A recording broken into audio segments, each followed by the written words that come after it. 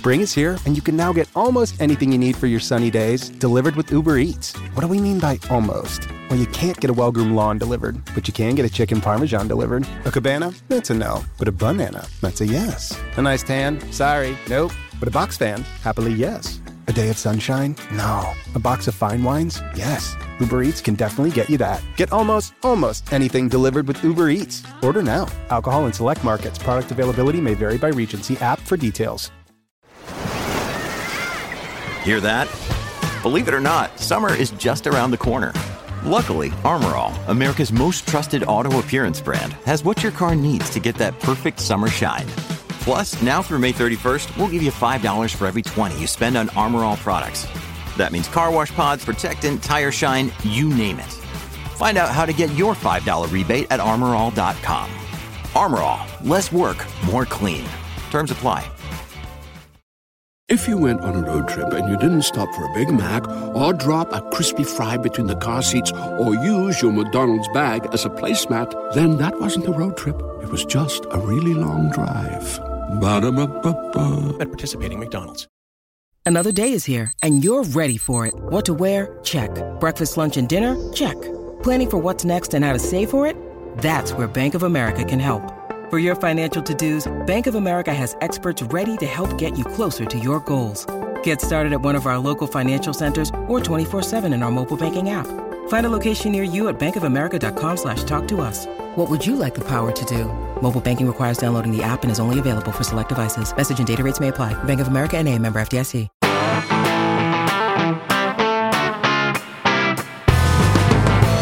Hello and welcome to the BikeRadar podcast, brought to you from the team behind Cycling Plus, MBUK and BikeRadar.com. Welcome to the BikeRadar podcast. I'm Rob Spedding. I have the grand title of Content Director of BikeRadar. I also spent over a decade as the editor of Cycling Plus magazine, and I am joined today by Mr.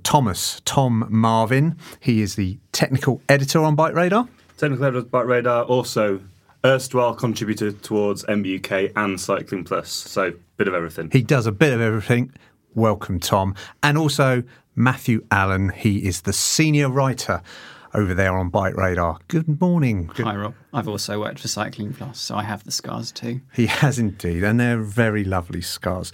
So we've got a couple of subjects today. We're going to talk about two things. That's what a couple means. The first thing, we're going to talk about rules, specifically the rules, and we're also going to talk about gravel bikes, because we know everyone loves gravel bikes. That is a fact. But we're going to kick off by talking about the rules. If you don't know what the rules are, these are quite a road bike specific subject, I think, but mountain bikers, please don't switch off. They first emerged at the end of the 2000s, the early 2000s. What do we call that? I think the noughties. The noughties, that's it, yeah. So about 2009. I'm not reading this, by the way, off of anything. But about 2009, they were founded by two cyclists, two roadies, Frank Strack and Brett Kennedy, and they kind of started off, I think, as a reasonably light-hearted look at. You've got to consider 2009. That was the start of the road cycling boom, really, when road cycling was starting to kick off, starting to take off. I was 2 years into the editorship of Cycling Plus. I'm not saying I'm responsible for the road cycling boom. Take some credit, Rob. But yeah, it's probably you wrote me. that wave. I kind of they wrote the rules because of me. I think that's fair. I think they would agree. You're probably the sort of cyclist that they probably saw and was like, yeah, we need some rules. Yeah, they probably did. So Frank and Brett, is an internet sensation. You should mention Velominati, because that's where it appeared. Yes. That's who they are. They are self-identified as the Velominati. What does that Keepers mean? of the cog. The rules are an etiquette guide which appear on the Velominati website, and they list basically everything that, as a proper roadie, you're supposed to respect. Now, it's largely to do with style stuff about your kit and how your bike is set up, also how you behave towards other people. And while in some ways they could be seen as a valid starting point for shaping your personality as a roadie, we're going to talk about how maybe it's time that we stepped back and thought that actually those rules are a bit prescriptive and also potentially even quite elitist and exclusive. And the rules are there to be broken, as my teachers and my dad always told me. So that's a good thing. So how many rules are there, Tom? Well, there's 94. I understand it. Well, because it says 95 on the thing, but they don't have number 13. But why don't they have number 13? 95 minus 1 is 94. Why don't they have number 13? Because 13 is an unlucky number. And that's also actually one of the rules, isn't it? About it, because it's about, some of it's about racing, road bike racing. There is a particular rule that actually a lot of roadie racers, and I don't know if it's the same in mountain biking, Tom, but they adhere to the rule that if you've got number 13, you wear it upside down. That's not adhered to in mountain biking. It's supposed to cancel out the bad luck. And interestingly, I was number 13 in a race, didn't turn it upside down, and did fall over. So, evidence. Yeah, rules. So that ends our conversation about the rules. Yeah. They work. Yeah. But let's go back to the topic. So these rules were created and they're a bit of fun, but also there was some seriousness to it because, like we said, it was the start of the road cycling boom. So there were obviously kind of these unwritten rules that old road racers and old club riders probably adhered to, although they weren't written down rules. They weren't presented. They're not from British Cycling or the US Cycling Association. That's probably not what it's called. But, you know, they aren't official rules, but they seem to have almost become, particularly amongst, should we say, mammals? Kind of something that you... Well, I think the point of the rules is that they give you something to belong to, don't they? You know, like it sort of... It signals you out as someone who is dedicated to cycling, as someone who, you know, like... wants to sort of project an image that they may be better than they possibly are. But also, if you are really good, then it's sort of, you want to fit in, and everyone's doing it, right? Yeah, cycling's a very tribal activity, and donning the uniform is definitely part of that.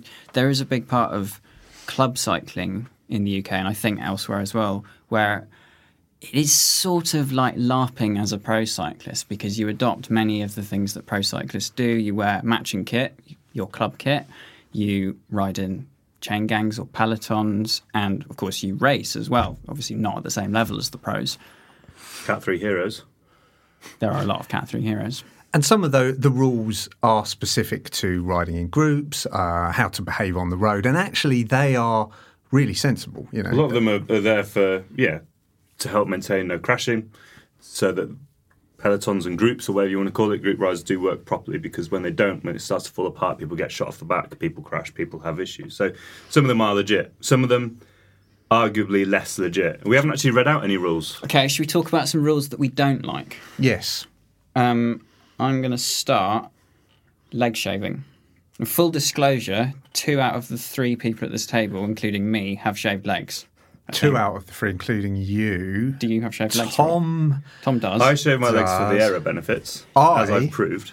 I do not shave my legs, and I am a road cyclist predominantly, and I have done it in the past, and usually if I am going on a big launch, because I've done that a few times, where you know the other journos are probably going to have fully shaven bodies, because that's what cycling shaven and oiled. Yeah, that's what we do, or some of them do. Warren Rossiter, our tech editor in particular. But I kind of made a decision this year that, you know what, I don't want to... my background is running as well, actually. So before I became a cyclist, I was a serious runner. Runners don't shave their legs. Do they have rules? Not in the same. It's not the same kind of culture. Shorts, it's not. It's tiny vests. Little shorts, vests where you can see your nipples through, and and that's basically it, really. Yeah, the rules are there aren't that many rules in running. But if you rock up at a big group ride where there's some pretty fast people, chances are the vast majority of those guys are going to have shaved legs, and you may actually stand out if you've got hairy legs. And there are benefits too, shaving your legs. Well, you look cool. You look cool. Do you look cool? I mean, the first time I shaved my legs was when I went for a group ride with my brother-in-law in Australia, the first group ride I ever went on. And he said, mate, look, you got to shave your legs. Great accent. It was a very good accent. He's from Cambridgeshire. And I shaved my legs. And it was weird. I ruined their shower. I ruined my legs. But I did feel when I turned up on that group ride, obviously with incredibly white British legs with all these tan Australians, I kind of felt, actually this makes sense. But I've kind of just got to the point where I don't care what people think about me. If people are judging my cycling ability on the hirsuteness or hirsuiteness of my legs, then they're the idiots. Yeah, I think that is basically what it boils down to, isn't it? Like, personally, I do think that they look better in Lycra. But having a rule like that as a thing that people are actually going to seriously follow, and where if you turn up at a club ride, people are going to look askance at you, is incredibly exclusive to new riders who probably, maybe at some point in their cycling journey, will choose to shave their legs. But for it to be sort of almost a compulsory thing just seems madness. I just find it a nice little, I'm in my shower, I've got a bit of music playing, it's a bit of me time. Candles. And yeah, I don't know. I did it because we did the feature in Cycling Plus that's coming out this month. Yes. On how to go faster for free. Went down to a wind tunnel. It was really interesting. And I had hairy legs when I arrived, and when I left, I didn't have hairy legs, and I saved 8 watts at 35 kilometres an hour into a headwind. So it is faster. So that saving of watts, how does that relate over an hour, 2 hours of riding? Over 100 miles of riding, which is how we measured it, I think. It was about 4 minutes. Okay, so as a sportive rider... As a sportive rider, you've got you've had time to get your pint before your mate's finished if he's got hairy legs. And it also makes putting on things like suntan lotion, or if you crash, putting creams on a lot nicer. And mine will remain like this until I start wearing trousers again, because frankly, a mid-length leg hair looks even more ridiculous than either hairy legs or shaved legs. So I've got to wait till I wear trousers again. I always think shaving your legs and then wearing trousers makes it feel like you're wearing someone else's trousers. When you get into a bed with fresh seats and freshly shaved legs, it's the most... Let's move on. So it's a kink, but we haven't got an agreement with that rule, have we? Whereas I'm probably going to keep my legs hairy. I'm going to keep mine shaved until I wear trousers. And I'll go back and forth because I always do that. What else in there annoys you, or do you not agree with? Slamming your stem. So there's a kind of platonic ideal of what a bike should look like, a road race bike. So it's super aggressive fit, stem slammed right down on top of the headset cover. Big saddle to bar drop, overall very pro-aesthetic, and there's also stuff about like gearing and stuff. But we're talking about the stem here. So basically, yes, it looks cooler. A bike looks more aesthetically balanced like that. It looks more aggressive. It looks more racy. All of that is true. But the reality is you should set up your bike in a way that's actually comfortable for you to ride and doesn't injure you. I'm going to put my hand up here and say I am basically basic when it comes to what I like in most things. In most things. Yeah. But when it comes to bicycles and road bikes in particular, when you get all these like skinny, classic-looking steel. There's a video in the shed recently. It's like skinny steel frames, and everyone was like, "Whoa!" I was like, "God, that looks shit." I like an aero, carbon, aggressive bike, and even to the detriment of my comfort over a long ride, I will slam my stem to make it look better. Which is interesting because we had one of these podcasts. We talked about the best things you can spend your money on as a cyclist. Bike fit was one of those things, and I've obviously had a few bike fits. I am 46. I can barely bend over to touch my knees, let alone my toes. So slamming the stem to me, and the rules are it's Rule 45, by the way, it's quite prescriptive. A maximum stack height of 2 centimetres is allowed below the stem, and a single 5mm spacer must always be stacked above.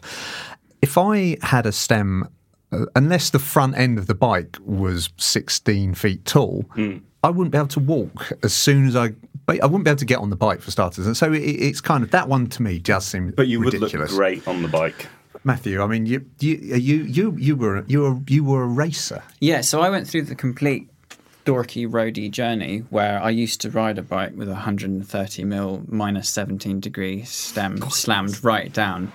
And I was young enough and flexible enough to get away with it, despite the fact that I may have actually been injuring myself in the long term. But the reality is that was probably quite a stupid thing to do. And these days I'm much more relaxed about it, and I just ride what feels comfortable to me. That's fair, I think, isn't it? I mean, you've got to ride what's comfortable, because if you aren't comfortable, you're not going to enjoy cycling, and enjoying cycling is what we're all about, what cycling should all be about. And to a certain extent, some of the rules probably are to the detriment of cycling, feel like they could be to the detriment of cycling enjoyment. And me talking about, having a bad back, not being very flexible, liking comfort, actually does play into another one of the rules, number 5, which is harden the fudge up, HTFU, and that's kind of, and that's something you hear quite a lot, I think, as particularly the art of suffering as a road cyclist. So, Matthew, Tom, we do fetishise suffering in road cycling in a way that sometimes just sort of amusing. I know, for example, that the Sufferfest made a big thing of that. That was a series of, I think they're probably still going. They are still going, yeah. Training videos that focused on hurting yourself, doing really intense interval sessions on a turbo trainer. Obviously, if you are training seriously to race, there's going to be suffering. But we place suffering on this weird pedestal in cycling. And again, that's something that can be quite exclusive because people cycle for all sorts of reasons. I mean, I personally got into cycling originally because I was riding a bike to uni, but then subsequently went on to become obsessed with road bikes.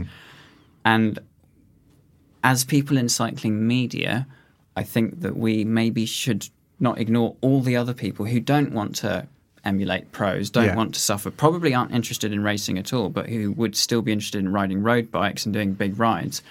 And I think there's a whole world out there of people who are now doing other types of cycling, like endurance road cycling, gravel cycling, which we'll talk about later, who just don't see cycling as a thing. Like, why fetishize the suffering? I think this almost plays into a wider discussion that's going on in society as general with, when it comes down to sort of the man up phrase, people say, actually, like, I don't know where I'm really going with this, but it feels like you're saying, like we're being told that suffering is good, like it's a proud and like strong thing to do, and actually it isn't always. You millennial snowflakes. Yeah, I know. Yeah. Does anyone on their deathbed say, "Gosh, I wish I'd suffered more"? Yeah.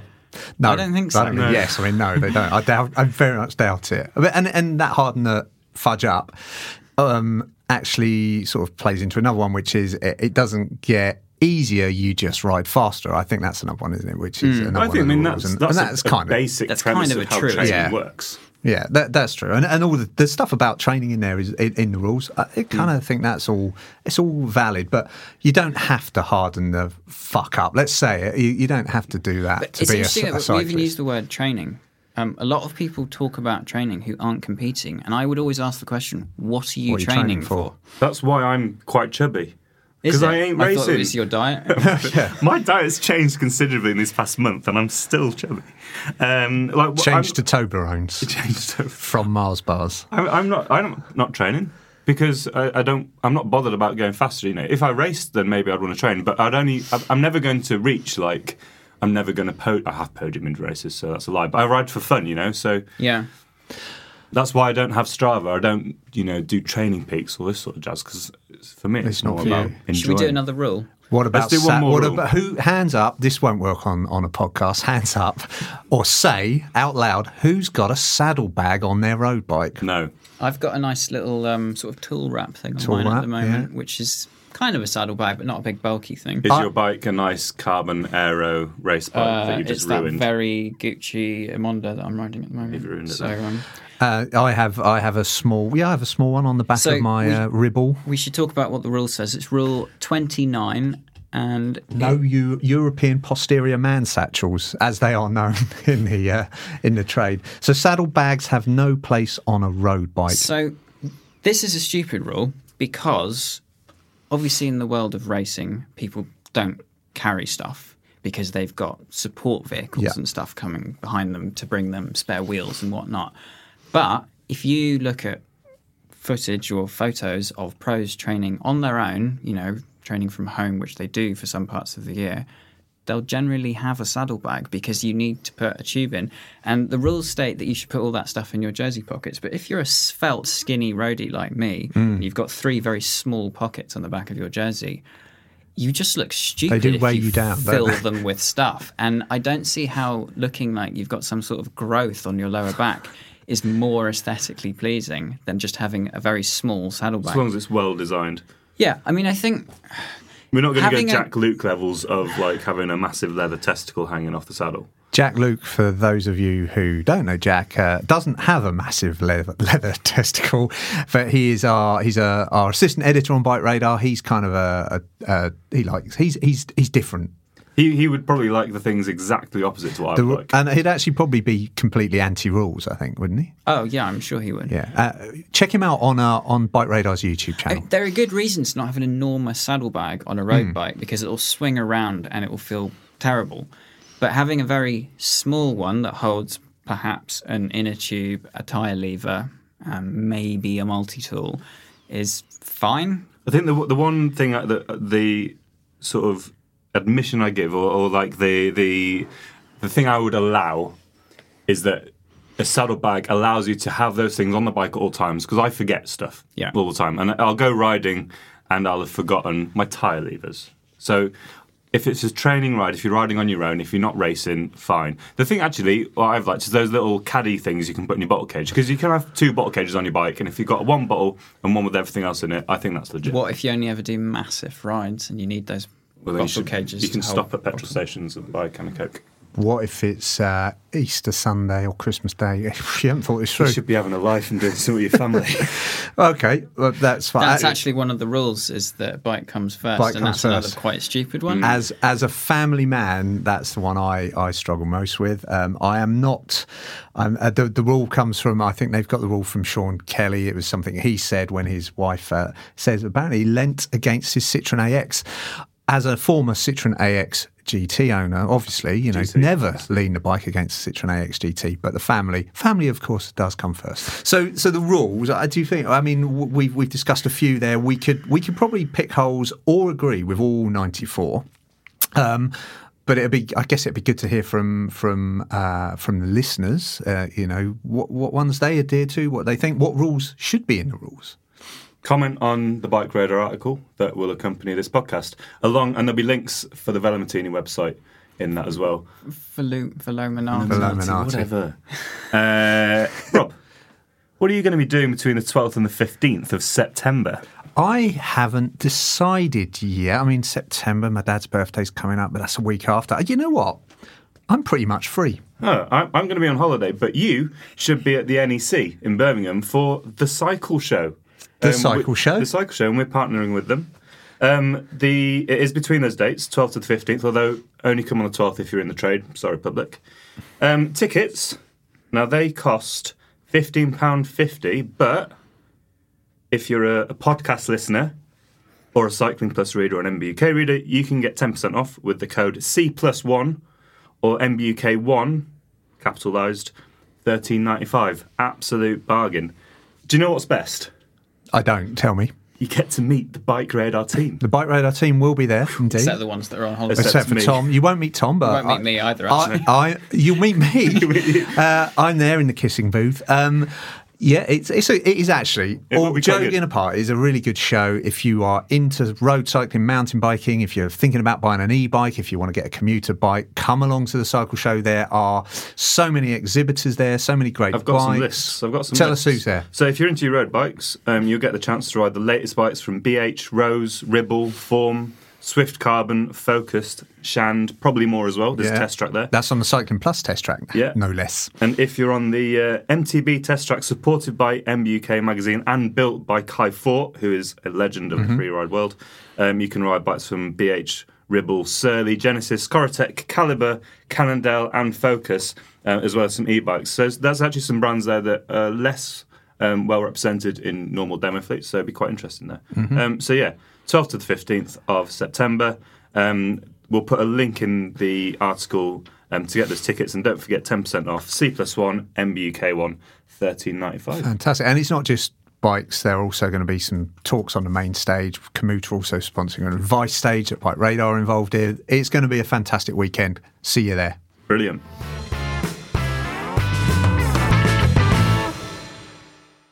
Something the rules don't mention.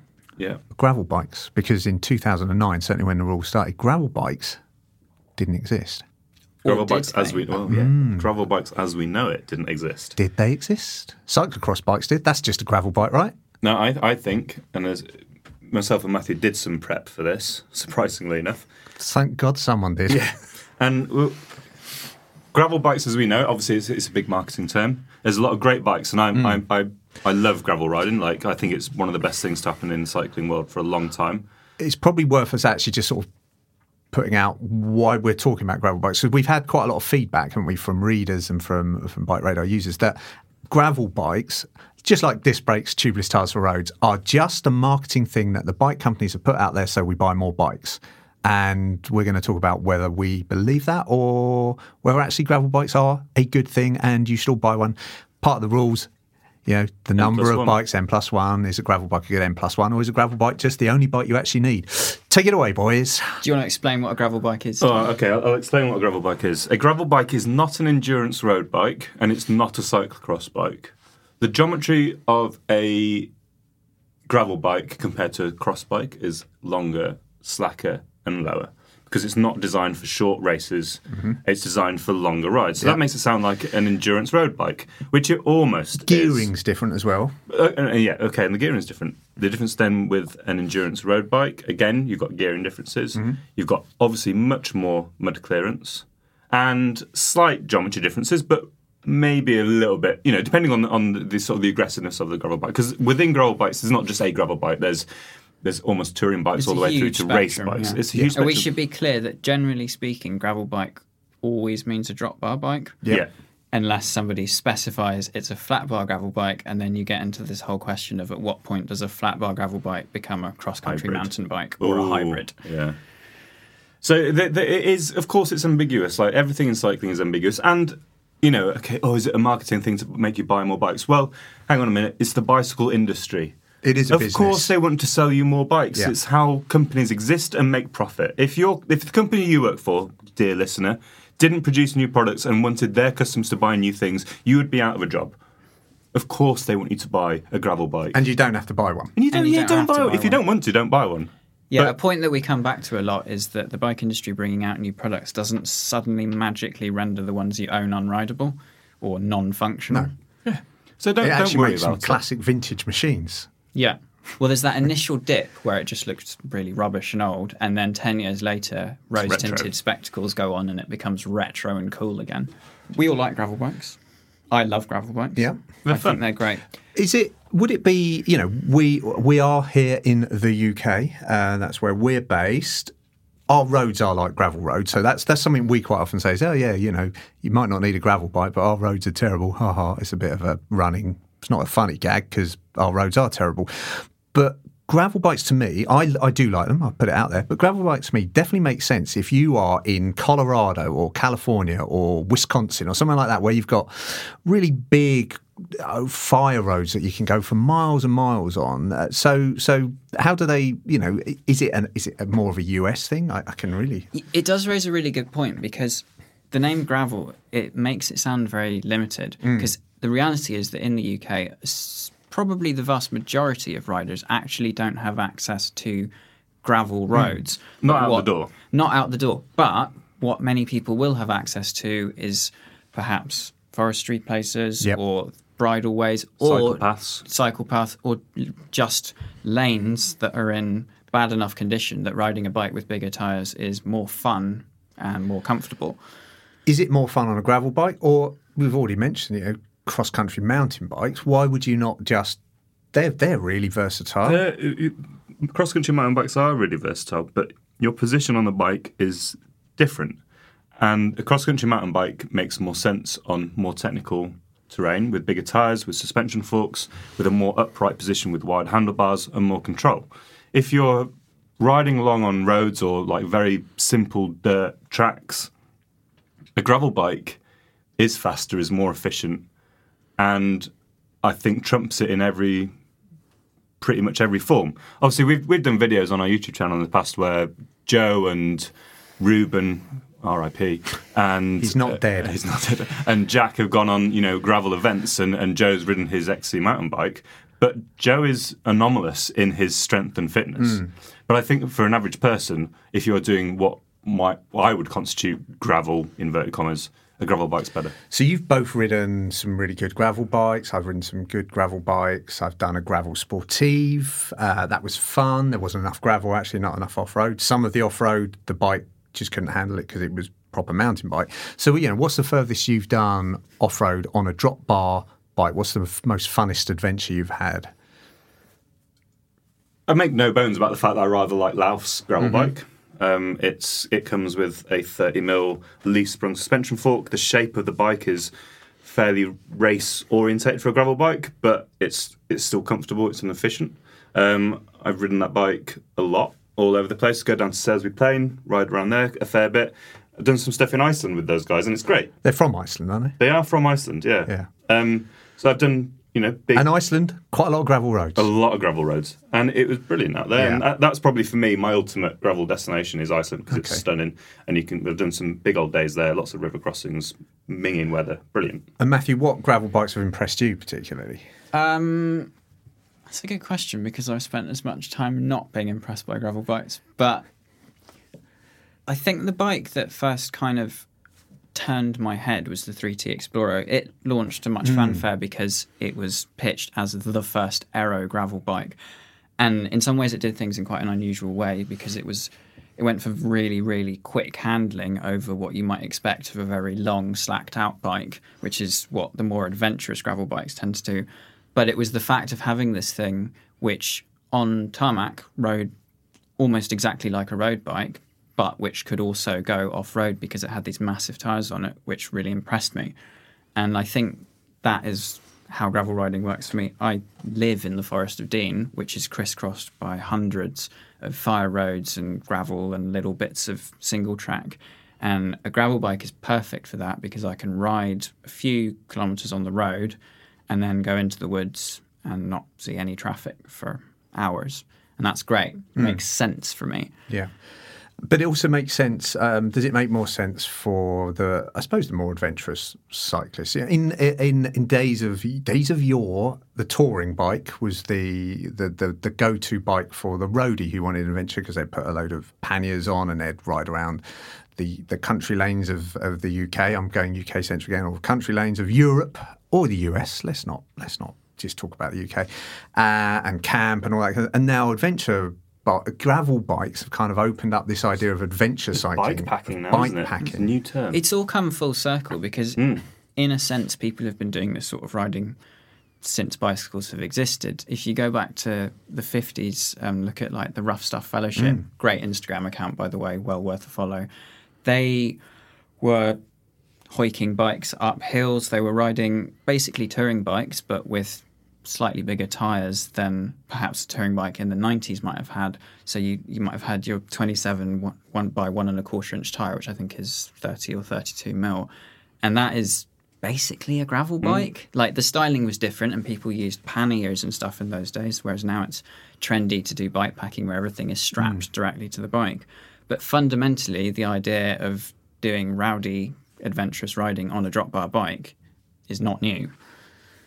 And what I also find quite interesting is that with this idea of people being more adventurous on their road bikes themselves are becoming more gravelly. I've just come back from the launch of the new Trek Damani SLR, that's their comfort bike, and the clearances on that, I think you can get 38mm tyres into that, 35mm if you put fenders or mudguards in. That's a big tyre for a road bike, and part of the launch out in Italy, they did a gravel ride on a road bike. It's almost the brands are kind of almost getting the crossovers becoming much tighter. There's a lot of boundary blurring going on. I had a similar experience at the Colnago V3 RS launch a few weeks ago. They started the ride out on Tuscan's Strada Bianchi, which is gravel road, and they made a big thing about the fact that this bike, which is a high-end Italian superbike, can take 30mm tyres. Now, by gravel standards, that's still a very small tyre, but the fact is that they're thinking in terms of people riding road bikes over a greater variety of terrain. And do you think this trend means that the idea of an N+1, so the ideal number of bikes to own is N+1. The number you have now, and plus one. Do you have just one bike? One road-oriented gravelly bike and maybe a mountain bike? Just one bike? Just a gravel bike? No. You don't need anything else? I don't think that's ever going to be true, because you can always nicheify your own bike collection. It'll always be nicer to ride pure road on a super lightweight road bike, or you might want to race and have a ridiculously high-end aero bike or something, and then you'll want something with much bigger tyres for gravel, which, yes, you can ride on the road and it'll be good and it'll be 90% as good as a road bike, but it won't be that high-performance race bike. And how do we see the gravel bike itself developing? I mean, obviously, we're already seeing bikes with suspension. Suspension, all the things that you're seeing in... It goes back to that argument, is it just a relatively rubbish XC bike? You're seeing one by drivetrains, you're seeing wider tyres with a range of different knobblynesses, seeing suspension, whether it's something like, Fox have sort of taken their 32 step cast fork and made the AX, which is a gravel telescopic suspension fork. You've got Lauf with their leaf sprung thing. You've got Specialized with Future Shock. I think, and then obviously Topstone with rear suspension coming in. I think we will see more suspension in gravel bikes because I think gear and tyre technology has probably reached its pinnacle, but it's probably not going to get much more developed. But suspension on drop bar bikes is something that I think we'll see loads in. How about a drop bar mountain bike? A gravel bike. Yeah, but it wouldn't be, would it? Like a mount. Well, monster cross. That's what people. 5 years ago, before gravel was a thing, monster cross was a thing if you were particularly niche, and that was basically people taking, I would say, relatively crap 29er frames, and then putting a long, big rise stem on it, and then putting drop bars on, mostly to, I don't know, because they had a beard and they wanted it to be a bit weird, but. It was a thing. And fundamentally very similar to a gravel bike now. Yeah. Although and there are people selling gravel bikes which are essentially monster cross bikes. Ghost have a bike that I think Russ has got, which comes with a 2.1-inch 29 wheel in it. I mean, he's stuck narrow things. Or, for example, Open recently launched the horribly named Open Wide, which is a drop bar bike which takes mountain bike tyres. We are an explicit podcast. That's fine. Yeah. I don't know how I follow that up. I think it's Open from an English-speaking company. Well, Gerard Vrooman is Canadian. He's Canadian. Wow. Yeah. That's a really or he may know dentists. I mean, let's pull that one back. So gravel bikes. I mean, overall, we are fans. We don't think you don't have to buy a gravel bike if you don't want a gravel bike. You should try a gravel bike, I think, and see what you think of it. But we're fans. Matthew? I'm very happy that they exist. Yeah. I ride a gravel bike approximately 100 times more than I ride a road bike. My next bike is going to be a gravel bike. There we go. That much. It's not a conspiracy. It's not a conspiracy. We'll get onto the conspiracies in a later podcast because there are so many of them. Yeah, we'll put our tinfoil hats on. Tell us what you think about gravel bikes. You can comment on BikeRadar, comment on the article. You can send Tom and Matthew emails. We'll give out their text number later. Their text number. It's a thing. Just Bebo me. Just Bebo, yeah, absolutely. Hope you enjoyed this podcast, and we really, really, really want you to listen again. Thanks for listening. Thank you, Matthew. Thanks, Rob. Thank you, Tom. Thanks, Rob. I thought we might have a message for the listeners. Well, thanks. Yeah, like and subscribe. Like and subscribe. Please rate us 5 stars wherever you listen to your podcasts. Yeah. Goodbye. Yeah. Till next time.